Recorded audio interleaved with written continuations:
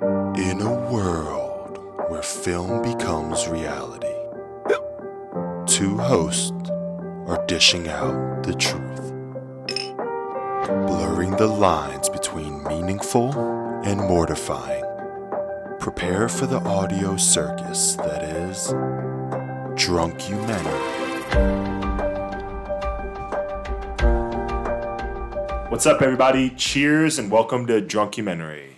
I'm Sam, and I'll be narrating this episode. I'm Nate, and I'm finally the drunk one. And today we have our first guest on the podcast, Jake. Jake, how you feeling? I'm feeling great. Welcome to the show. Why are you welcoming him to the show? I'm welcoming myself to the show. Jake, I think you have a pretty natural podcast voice. Why don't you give the people like a sample of what they're going to be working with throughout this episode? What do you want me to sample? That was amazing. Yeah, perfect. Jake has got to be one of the goofiest people that we know in the best way possible, but also probably the second most handsome person we ever had on the podcast. I feel like that was shade. But more importantly, Jake also has a very strong background in all things legal. Yeah, definitely probably the most important part. This documentary today is going to touch on a lot of legal points, some really interesting ones. Luckily, Jake, you specialize in suicide law, right? Yeah, I mean, in my 2L year, I've taken suicide law under the direction of one of the most premier professors in that field. So I think I really can, share my knowledge with the rest of the fans worldwide here. The documentary that we're reviewing today is I Love You, Now Die, The Commonwealth versus Michelle Carter.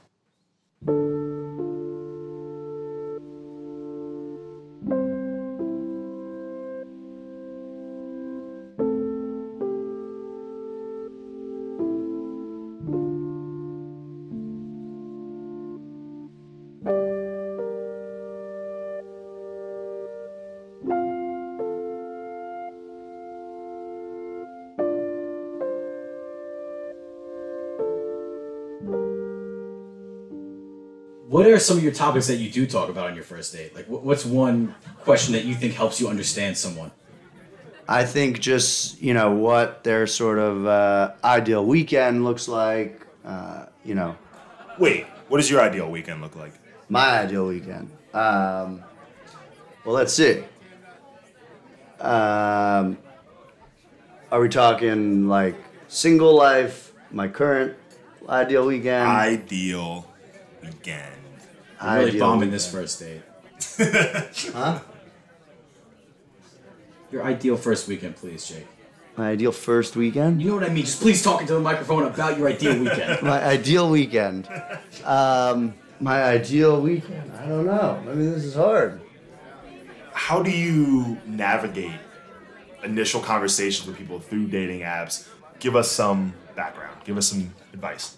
So I think you can learn, it's sort of like a preemptive screening for a first date. You learn some of like the surface level stuff.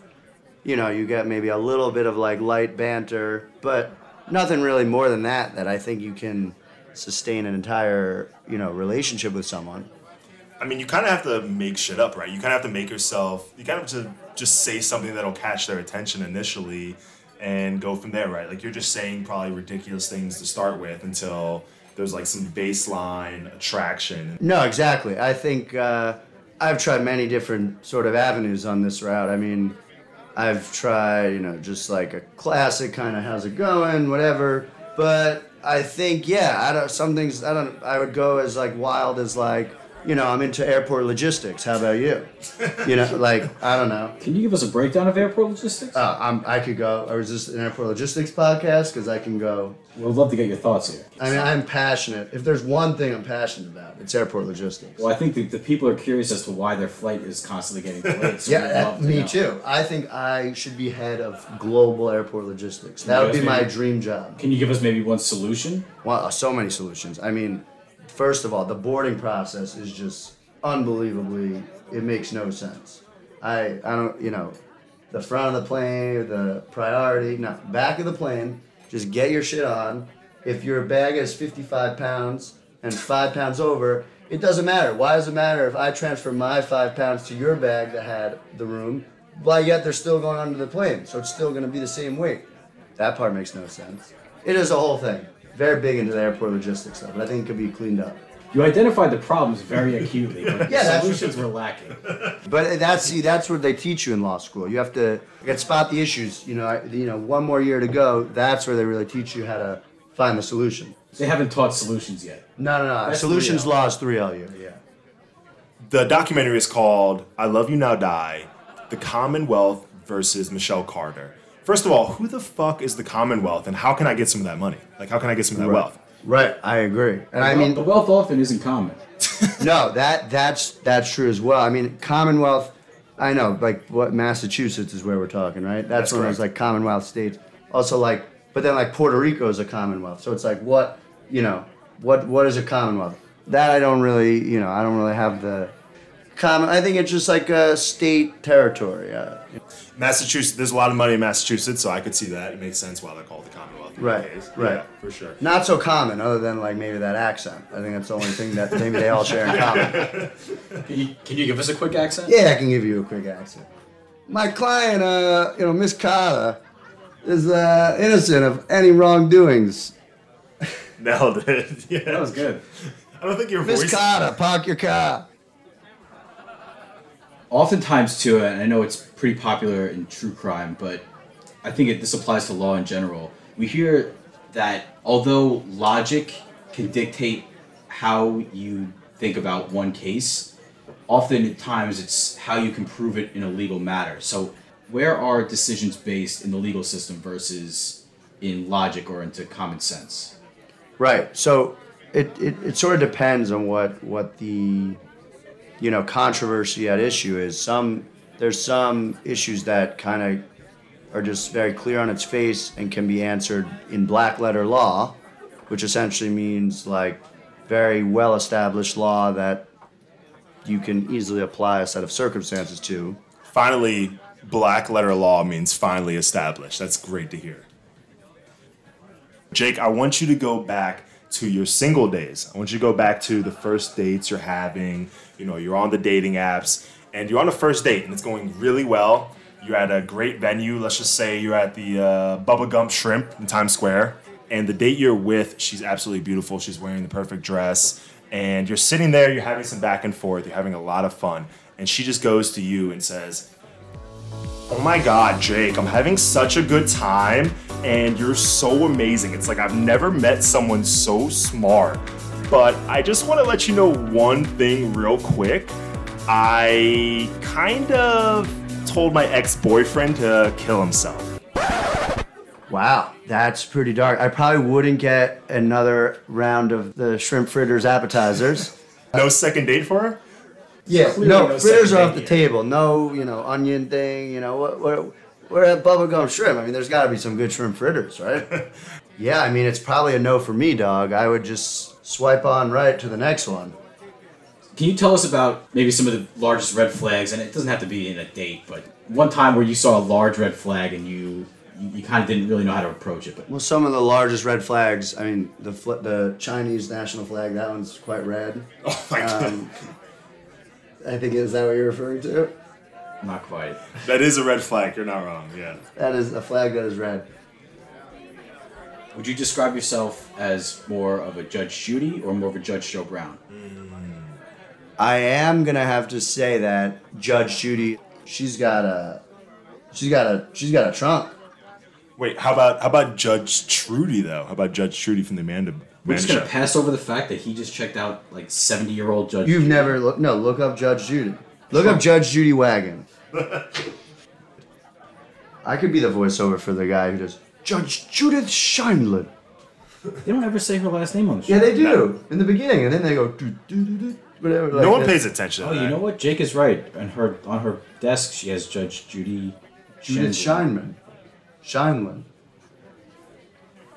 Jake, why don't you give the people an underrated TV show that you're watching that you think everyone might enjoy?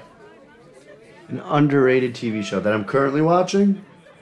An underrated TV show that you think everyone might enjoy. The New York Islanders. Underrated. Big Isles game. Mic drop.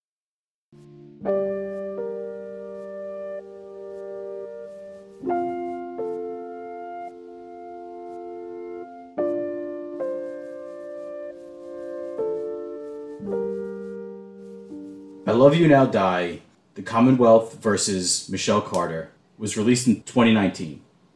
It was produced by HBO Films and directed by Erin Lee Carr. It can be found through streaming on HBO Max. The documentary is broken into two parts. Part 1 is called The Prosecution. The two parts illustrates to the audience the two sides of a complex issue. Instead of blending both sides within one documentary, the creators smartly showed both sides separately, and more importantly, in the order of how they'd be presented in a courtroom. We open the film on an exchange of text messages, which are used primarily to tell the story of what happened between teenagers named Michelle Carter and Conrad Roy III. And at this point in the documentary, you realize you cannot look away because there's just text going back and forth. You have the iPhone text notification sound going on the whole time. Jake, can you give us, what does the iPhone text sound like? Ding! They're just going back and forth. You have to pay attention during this documentary. The initial conversation shows texts with Michelle assuring Conrad that ending his life is okay. The context of which lingers as we transition to reporters explaining the circumstances surrounding the death of 18-year-old Conrad Roy III, who commits suicide in the back of his black Ford pickup truck by method of carbon monoxide poisoning. Is that when you have like too much carbon dioxide? Monoxide. Monoxide. So like one dioxide. Conrad Roy used a gas-powered generator and modified the engine to pump carbon monoxide throughout the cabin of his truck. We cut to interviews from the perspective of Conrad's mother, father, and other family members, retelling the day they found out that their loved one was dead. Conrad leaves behind notes, but more importantly, leaves behind passwords to various files on his computer. Which is a mistake. Just don't write down your passwords. After discovering the circumstances surrounding his death, police take these notes and other information, leading them to find the final text messages sent to his phone before his passing. They view messages reading, quote, "You're overthinking," and, quote, "Are you going to do it now?" Detectives find that Michelle Carter was the sender of these text messages, and they go to her high school to interview her. She initially admits to casually knowing Conrad, but explains there was no saving him. She says he was lost in his head, and she was there to support him but could not do much to help his pain. Detectives secure a search warrant to seize her phone, and by her reactions, it becomes very clear she does not want them to go through her messages. It is after rifling through the thousands of exchanges that police get a full picture to the extent that Michelle was involved in Conrad's life leading up to the suicide. They charge her with involuntary manslaughter and ultimately being responsible for his death. We cut to a courtroom where preliminary hearings are being carried out to weigh whether the charges are valid to bring to court. Quote, "Are you going to do it? You can't keep pushing it off," is read out loud in the hearing by the prosecution. The presiding judge rules that there is enough evidence to bring this case to trial. Michelle's mugshot reflects an emotional young woman who may not fully understand the situation that she's in front of. News reports say that she told Conrad to, quote, "fucking get back in," when he gets cold feet leaving his truck, going through with his own suicide. Also, I think it's important to note that, unfortunately, Conrad took his life in a Kmart parking lot. Was he a patron at Kmart prior? No, something tells me he didn't buy sweatpants prior to his suicide. That's like what, I mean, I don't know, what's... Jake, I feel like you're talking like you're talking to a librarian right now, and you're being like very specific in your words. I love it. Is that someone you speak to very specifically? Send us the name of your favorite librarian to drunkhumanity@gmail.com. And we'll get them a gift certificate to Barnes & Noble. They also work at a fucking library. Why do they need to go to a Barnes & Noble to check out a book? Conrad Roy III is shown in the documentary through his own webcam recordings, explaining how he struggles with anxiety and depression. He explains how he fights to be happy each day and the struggles of his mental capacity. The sense of despair from Conrad is clearly seen in these recordings, showing a young man who is trying to connect to the world with an abnormal mind fighting to keep up. The film cuts to Conrad Sr., a large bear of a man, singing a song in dedication to his grandson. Jake, can you imagine all of you, your son, your grandkids, all being Jake? Are you really going to curse him like that? Yeah, that's too many. Cutting it off at me. Imagine J3, though. That's kind of fire. That is pretty fresh. I feel like that would be the first Jew in the NBA. J3 for 3.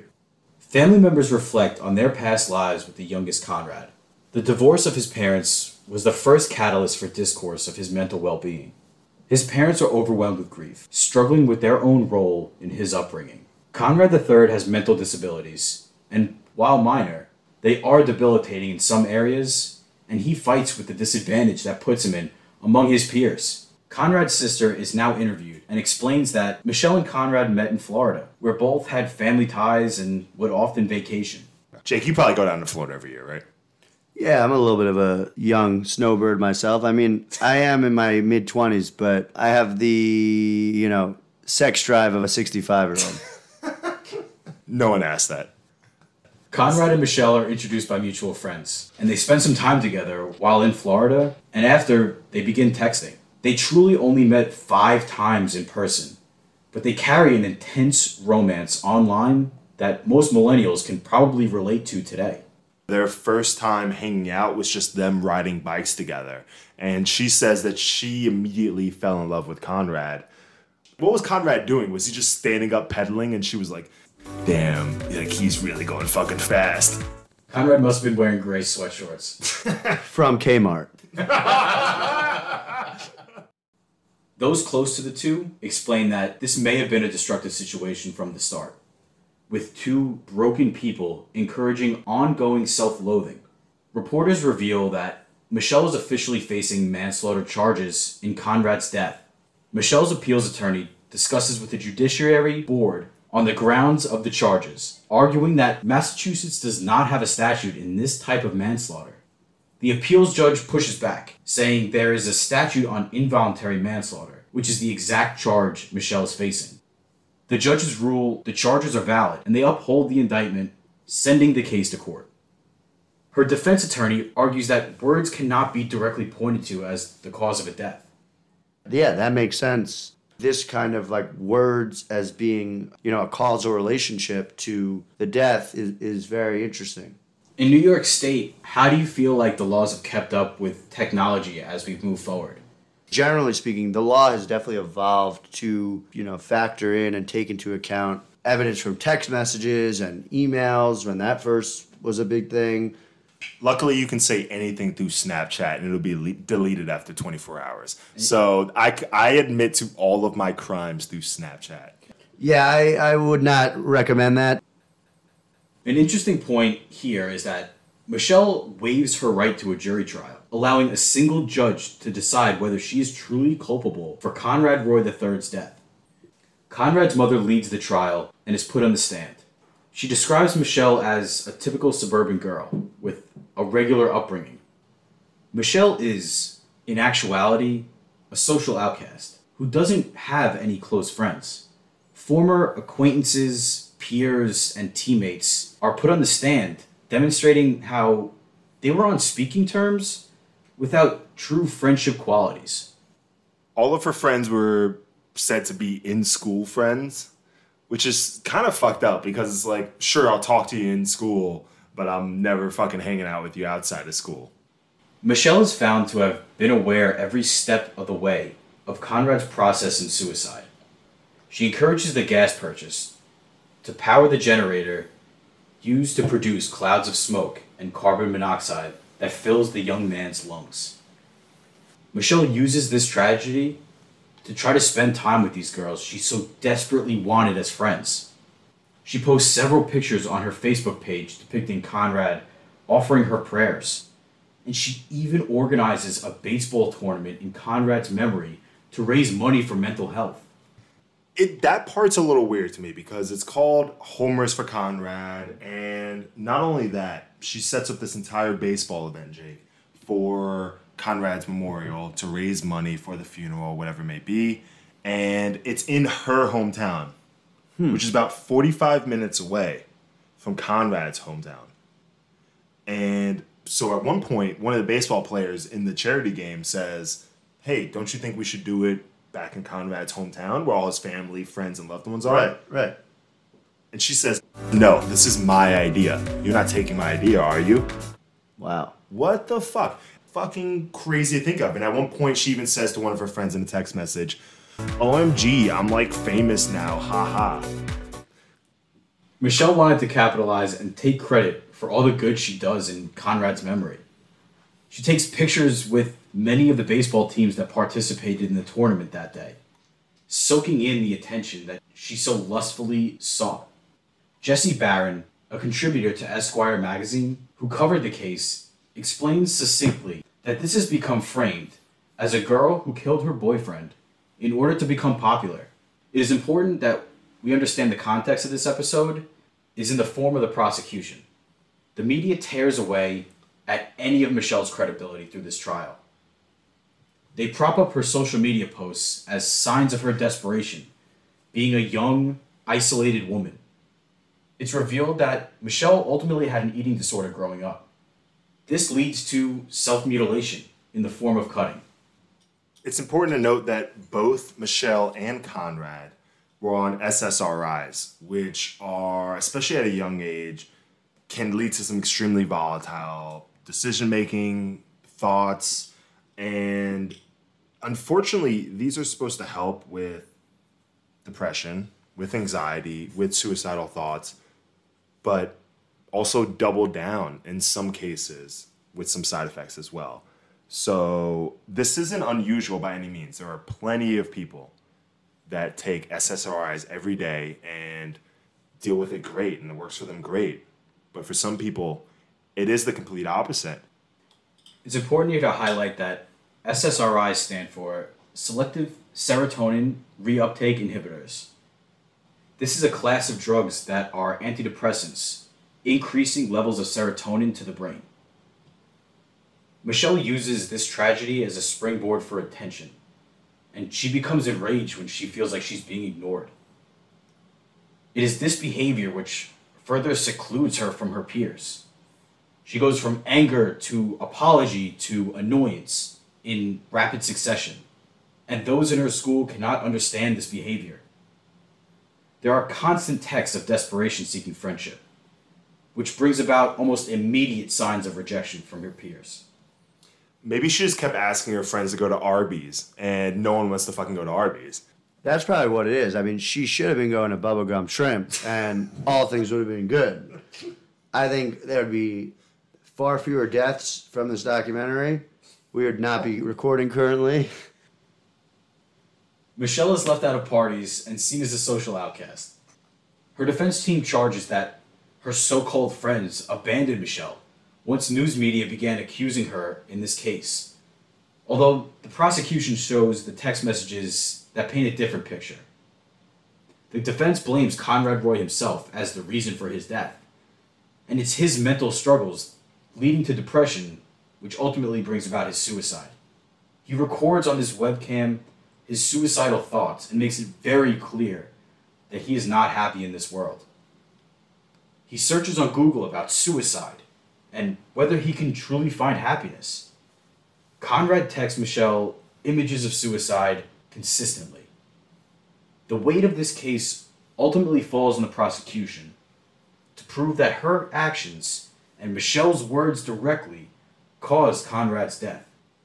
Not only that, Conrad tells Michelle that he told his mother that he was thinking about suicide, and even says that he sent her a picture of how to commit suicide and the best ways to do so, which is crazy. And if you remember earlier in the documentary, Jake, Conrad's mom says that she did not see his suicide coming, which is unfathomable because at this point in the documentary, we learn that Conrad had 3 or 4 previous suicide attempts.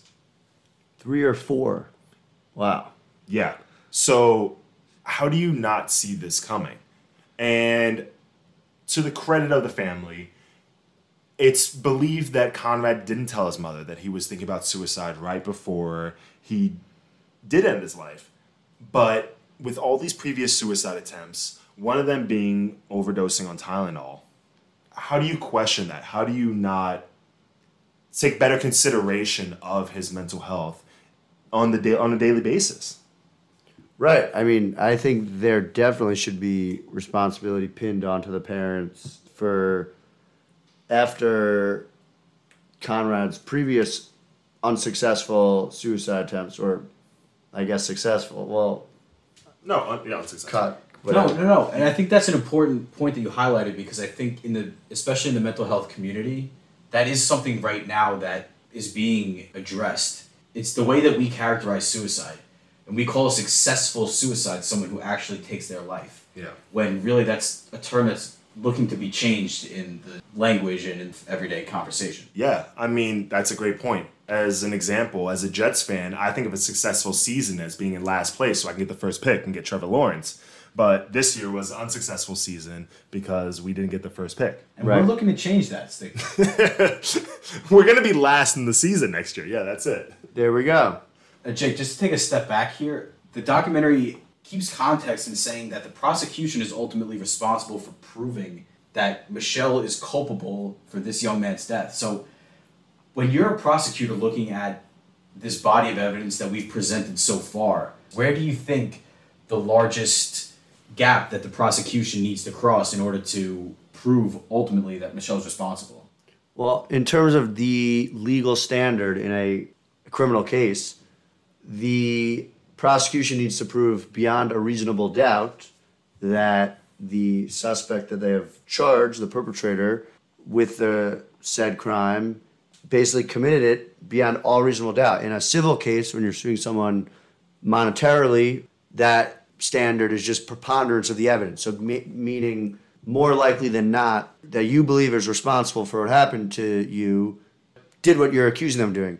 But in a criminal case like we have here, there's very little margin of error for the prosecution. They have to essentially prove almost undoubtedly that the suspect that they have here, so Michelle, was the one that was essentially responsible for Conrad's death here with the involuntary manslaughter charge. It is tough to say, honestly. And Jake, I want to give you some respect in saying that me and you are the drunk ones this episode. So the way that you could kind of word that is a little impressive.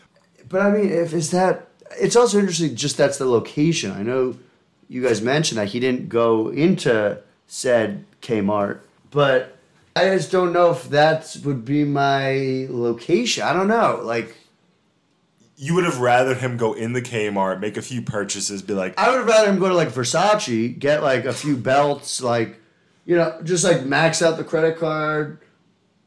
We're talking about a guy who had an F-150 pickup that sucked on the end of a generator to kill himself. We're not looking at a Versace customer. I think you're stereotyping F-150 drivers, Sam. I'd like to think he went into the Kmart, first ate at a Little Caesars. You have to eat Little Caesars with a sauce on the side. You can't just eat a Little Caesars pizza. So if he ate it without a sauce on the side, Very suspect. Very suspect. That might have been suicide alone, just dry mouth from the crust. I mean, he dry mouthed the exhaust pipe, so not much different. dry mouthed it. God, how often do we want to start making fun of suicide? 58 minutes and 47 seconds into the first episode, they say the title. Wait, how the fuck do they say that? They're just like, I love you, now die, the Commonwealth versus Michelle Carter. You were the one that was supposed to watch it twice before this, so I was hoping you picked up on it at least a little. I did, but I was very high and a little drunk. So. Was that one of the text messages that Michelle sent him? It was a prosecutor explaining the context of the text messages. She was describing to the court the context of why Michelle was texting him the way she was, describing it as, I love you, now die, which is where I believe they got the title from. Conrad texts Michelle asking if she supports his death, and she reassured him that she was with him every step of the way. Judge Manes, who is overseeing this complex case and ultimately deciding Michelle's fate, is also establishing precedent for similar cases in the future. He denies the defense's motion to dismiss the charges initially. And we end episode 1 with a strong sense that this is an open and shut case. So Jake, after the prosecution's take on episode 1, what are your first and initial thoughts about this case? Well, it sounds like the close to episode 1, the evidence was definitely not in Michelle's favor. I've been more educated on the situation by being privy to this information about how kind of influential she was on maybe his actions. It definitely seems to be well beyond more than just a casual joke of, jump off a bridge. It seems to be more substantial than that. Wait, Jake, I just want to jump in. After seeing this picture came out during the prosecution's case, and we'll put it up on our Instagram. It's at Junkumentary Podcast on Instagram, Facebook, and Twitter. Nate, can you describe to everyone just a little bit about what we're looking at? Oh yeah, it's Michelle Carter, and she's very tan. It's like a Massachusetts tan, right? So you can still see like freckles and everything, and she's still pretty white. But her blonde hair is showing, and she's got what I'd say is pretty standard duck face going on. Big forehead, I've just noticed. So she's guilty then, right? Big forehead's always Big loose. forehead guilty. I think that's actually the first thing that they do in a bench trial. That's when there's no jury. I think the judge pulls out a little, protractor, goes up to the forehead. All right, we're leaning guilty, So explain to the people why we're looking at this specific photo, Nate. I first heard of this case through Reddit and saw this picture and saw the final text telling Conrad to get back in the car. And so, of course, you're thinking this is one of the worst human beings ever after seeing this picture. Would you say this picture is the one that the media most circulated around during this trial? Without a doubt. I think without a doubt. You see this face and you're thinking, this smug bitch, who the fuck is she to kill her boyfriend, essentially? Unfortunately, Nancy Grace makes an appearance highlighting this picture. She says, oh, what a sourpuss. Look at this bitch. Good evening. I'm Nancy Grace. I want to thank you for being with us. Bombshell tonight, live Fairhaven. Go ahead and do it. Do it, babe. Why haven't you done it yet? You haven't done it? Well, get back in your truck and try again to kill yourself. These are the tip of the iceberg, just some of over 1,000 texts this honor student, Michelle Carter, sends her extremely sensitive high school boyfriend. After over 1,000 texts, plus emails, plus phone calls, Carter finally convinces this guy, a very sensitive high school grad, to park his pickup in the local Kmart, turn on the ignition, and inhale deeply monoxide till his death. What is that puss on her face? Hold on, back it up, Liz. What was that all about? I don't know if you have seen the shots of her, but what? Okay, hold everything. We now turn to I Love You, Now Die, Part 2, The Defense. We open episode 2 on a dockyard with choppy New England waters. It's pretty good, right? Yeah, keep that. All right, I'll keep that. We see a panicked text from Michelle's phone to Conrad in the context of his absence in responding. Conrad, what happened to you? In all capital letters follows. Conrad replies, fuck you. And it is revealed that he was involved in a fight, with a picture of the young man showing his swollen black eye following the text. He was ultimately assaulted by his own father when Conrad III did not follow directions from Conrad Jr. The younger Conrad is found to have received a concussion from the altercation. His father in present day shows no signs of remorse for the incident, claiming it was just his parenting and that it was justified. Cut to Barron, the reporter from Esquire, who notes that both families want the same thing out of this case, a version of the story that proves that Conrad's death is not their own fault. The defense calls Dr. Peter Breggin, a child psychologist, to the stand in this trial as an expert witness. Dr. Breggin is my personal favorite character in this. He has one of the best rants in the documentary where he says that all men are completely controlled by women and all women are essentially witches and that men just have to listen to them and are just succumb to the pussy. He cracks me up. The doctor argues that the medication Conrad was taking during this time has side effects that causes mental instability. Initially, Conrad's mother accuses his own father and that side of the family in contributing most to Conrad's suicide. Michelle is also on psychiatric drugs during this time, specifically those SSRIs we highlighted previously, using specifically Prozac at 14 years old.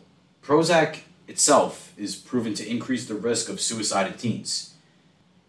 Cut to Conrad admitting to Michelle through text messages that he had been hospitalized by trying to kill himself, without any prompt from Michelle previously. He claims that he has voices in his head that tell him to kill himself. Conrad admits to attempting suicide 4 separate times before ultimately taking his life on the 5th. He tried swallowing over-the-counter pain medication, almost needing a liver transplant after the ordeal. Dr. Breggin explains that all of this could have led to the idea that Conrad had determined he would kill himself long before Michelle's influence, and she just made sure that it was quick and painless. Conrad swears her to secrecy about his own misery and his own suicidal thoughts. Conrad looks up suicide on his computer, claiming his mother saw the fact that he was doing this and did not acknowledge this. Dr. Breggin says both parties involved were the victims to these SSRIs. Impulsivity and impaired judgment are also seen in taking these drugs. Exactly. Michelle's described as involuntarily intoxicated, which, what the hell does that even mean? Am I allowed to use involuntarily intoxicated to fight the charges on my card at the bar? Oh yeah, for sure. July 12, 2014, Conrad tells Michelle that this is the day he will take his life. And he asks Michelle how he should do it. She tells him to park in a lot and just do it. Go ahead and do it. Do it, babe. Get back in your truck and try again to kill yourself. They exchange texts of their appreciation for each other, telling each other of their love. The texts of that day get more instant from Michelle, where she consistently asks if he will go through with the suicide. It's really important to note that leading up to this day, there were multiple weeks, if not months of text that Michelle and Conrad would go back and forth, and Conrad would say, okay, this is the night I'm going to commit suicide. He wouldn't text Michelle back that night, and she wouldn't hear back from him until the morning, and he would still be alive. And this would go on for weeks. Phone records show 2 phone conversations between Michelle and Conrad that evening, totaling more than 45 minutes each. These are Conrad Roy III's last calls. Michelle admits to her peers through texts that she believes she could have prevented his death. Dr. Ann Glowinski, a child and adolescent psychiatrist, explains that ultimately, involuntary intoxication is rarely used in her field among her peers. In some children taking SSRIs, mania is a side effect that may alter behavior. Mania is going through very high highs and very low lows. If you're a Kanye West fan, you understand this very deeply. The prosecution, through cross-examination, lists all the behaviors that show that Michelle was operating at a normal capacity, attending to all her responsibilities, and even attending counseling through this time. The prosecution reads texts to the doctor from Michelle Carter to peers that she's playing ignorant to the knowledge of Conrad Roy III's suicide.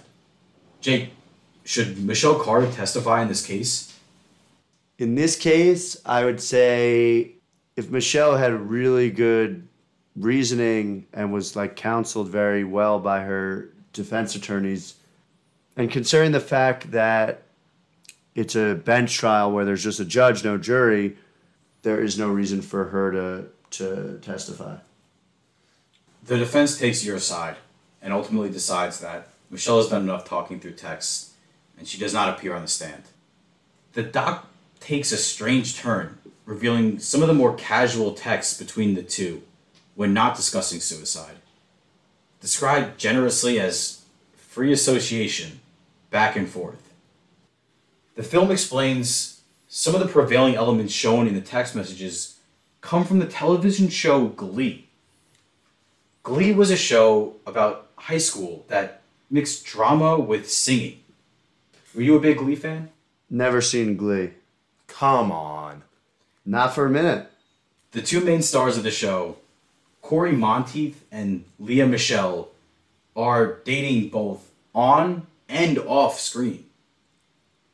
It's during this period, though, that Corey is found dead of an overdose during the show's run. Barron showcases examples of how Michelle took word-for-word exchanges, using her obsession with the actress, and used them in her own text to Conrad. She even uses interviews from the actress herself, addressing her own partner's death. And Michelle brings these quotes in text to her friends. The weirdest part is that the Glee actors' overdose happened about a year before Conrad Roy's suicide. So it was, in a weird way, front of mind in Michelle Carter's head. And so you almost think in this case, does that factor into her persuasion and acceptance of Conrad Roy's suicide attempts? Barron now hypothesizes that Michelle may have been playing out a movie in which she is the star. It's at this point we're shown the closing arguments from the case. The prosecution reads text from Michelle to her friend, who acknowledges that Michelle could have saved Conrad's life. The defense explains that Conrad alone is responsible for his own death by virtue of his own actions. The closing arguments from both sides highlight the core issues in this case, with the dynamics of the relationship that was developed online being put under a legal microscope. Judge Moniz deliberates for only 2 days and reaches a verdict. Is that a short amount of time? Yeah, that definitely is a short amount of time. I mean, there's sometimes high-profile cases, more so for jury trials, because you have to get 12 people in a room deciding, but those can take weeks, even months. A bench trial, even though it's just a judge deciding himself, deliberating for only 2 days is a pretty short amount of time, especially this trial got a lot of media coverage and was a high-profile controversy. News coverage of the trial swirls around the verdict announcement in anticipation of who the judge deems responsible and if Michelle Carter is guilty in the involuntary manslaughter of Conrad Roy III. Judge Moniz begins with explanation for his ruling, stating he broke the evidence into 3 components. The first is the text messages from the period of time from June 29th, 2014 to July 12th, 2014, the day of Conrad's death. The second is the moment of Conrad's death through July 13th, 2014. The judge uses these 2 periods to explain the state has proven beyond a reasonable doubt that Michelle, in both periods of time, demonstrated actions that would constitute wanton and reckless conduct. Real quick, could you explain what wanton and reckless conduct is? That's the standard the judges will sort of use to determine whether involuntary manslaughter was the appropriate charge. So wanton and reckless behavior would just sort of be something that not a reasonable person would do. So beyond the scope of what a reasonable person would do in this sort of relationship. I thought wanton and reckless behavior is when you meet a really hot girl at a bar, but you're way too drunk to hook up with her, so you're just reckless, but you want it, but it's reckless. Right. I was thinking more reckless and wanton. So if it's like an Asian. I was thinking wanton and reckless behavior was what you do at a Chinese buffet. The judge finds that the state did not prove that Michelle was directly responsible for Conrad's death. The judge says that Conrad breaks the chain of self-causation by exiting his truck. In Michelle's instruction to get back into the truck and not seeking to help, the state proves that this action, or rather inaction, caused the death of Conrad Roy. Michelle Carter is found guilty on the involuntary manslaughter charges. Dr. Bregan, star of the case, explains that Michelle is a habitual liar who consistently contradicts herself to friends about mundane details. The defense argues that there are no text or written recordings showing Michelle told Conrad to get back into his truck like the prosecution insists. So Jake, now it's time to play Did she go to jail or not? Not. So you believe Michelle Carter does not go to jail? Correct. Let's find out. Michelle faces a maximum of 20 years in prison. She ultimately is sentenced to 2.5 years in prison. Michelle forgoes appeals and serves the 15 months in prison for Conrad's death. Sorry, Jay. There is no real ending to the documentary. We leave this just as confused as when we first heard the case. It is on the viewer to form their own opinions and what they believe is the true cause of the death of Conrad Roy. I'm not surprised she was convicted. I would say from the defense's perspective, getting 15 months is a major win. She only served 11 months, I believe, plus rehabilitation. That hopefully will set her on a better path in terms of patching up and allowing the perpetrator to refine themselves and reinvent their own life. It seems like a positive resolution. There is no winner in this case, no matter what. You know, a young man unfortunately took his own life, and a young woman was a part of that, sentenced to jail because of that, and is dealing with her own mental health issues. So there is no winner of this case. And to really give my final thoughts on the documentary, and of course, Jake, I know you haven't watched it, so really appreciate your legal insight and also just hilarious insights. And My pleasure. Michelle Carter is one of the worst human beings out there. But the documentary did a really good job of shifting this perspective in the second part and really highlighting the defense and highlighting a lot of the text conversations that weren't showcased on the internet or publicly or in press, because these are important. You can't just show 10 or 20 text messages without the thousands before that. Overall, I think the documentary could have done a better job on the mental illness and mental health portion of it, because they undermine the importance of pharmaceuticals in mental health, especially when it comes to young adults. But I think they definitely could have done a little bit better of a job highlighting on SSRIs, on how that affects our young generation growing up, and how mental illness is such a prevalent thing, unfortunately. So overall, I give this documentary, honestly, probably about a 7.5 out of 10. I'm left wondering what Conrad Roy III would think if he knew that this was the outcome. Would he go through with it if Michelle was put on blast, not only to her community, but now the world? Would he want to see her suffer for her feelings? Overall, I give this documentary 8 out of 10 Prozacs. Now, this documentary received 97% as an audience score on Rotten Tomatoes. But ultimately, I think this delivered well above people's expectations. If you're looking for a similar documentary, I would recommend one titled There's Something Wrong with Aunt Diane. That's also found on HBO. All of the Modelo's and light IPAs and whiskey shots that we've taken throughout this process have been extremely enjoyable, and I hope you enjoyed not having to watch the documentary. Thank you. Sasha, Malia, go to bed. Thanks for tuning in to this episode of Drunkumentary. Make sure to send any questions or ideas to us at drunkumentarypodcast@gmail.com. Go ahead and do it. Do it, babe. Make sure to follow us on Instagram, Facebook, and Twitter at Drunkumentary Podcast. Why haven't you done it yet? You haven't done it? That's it.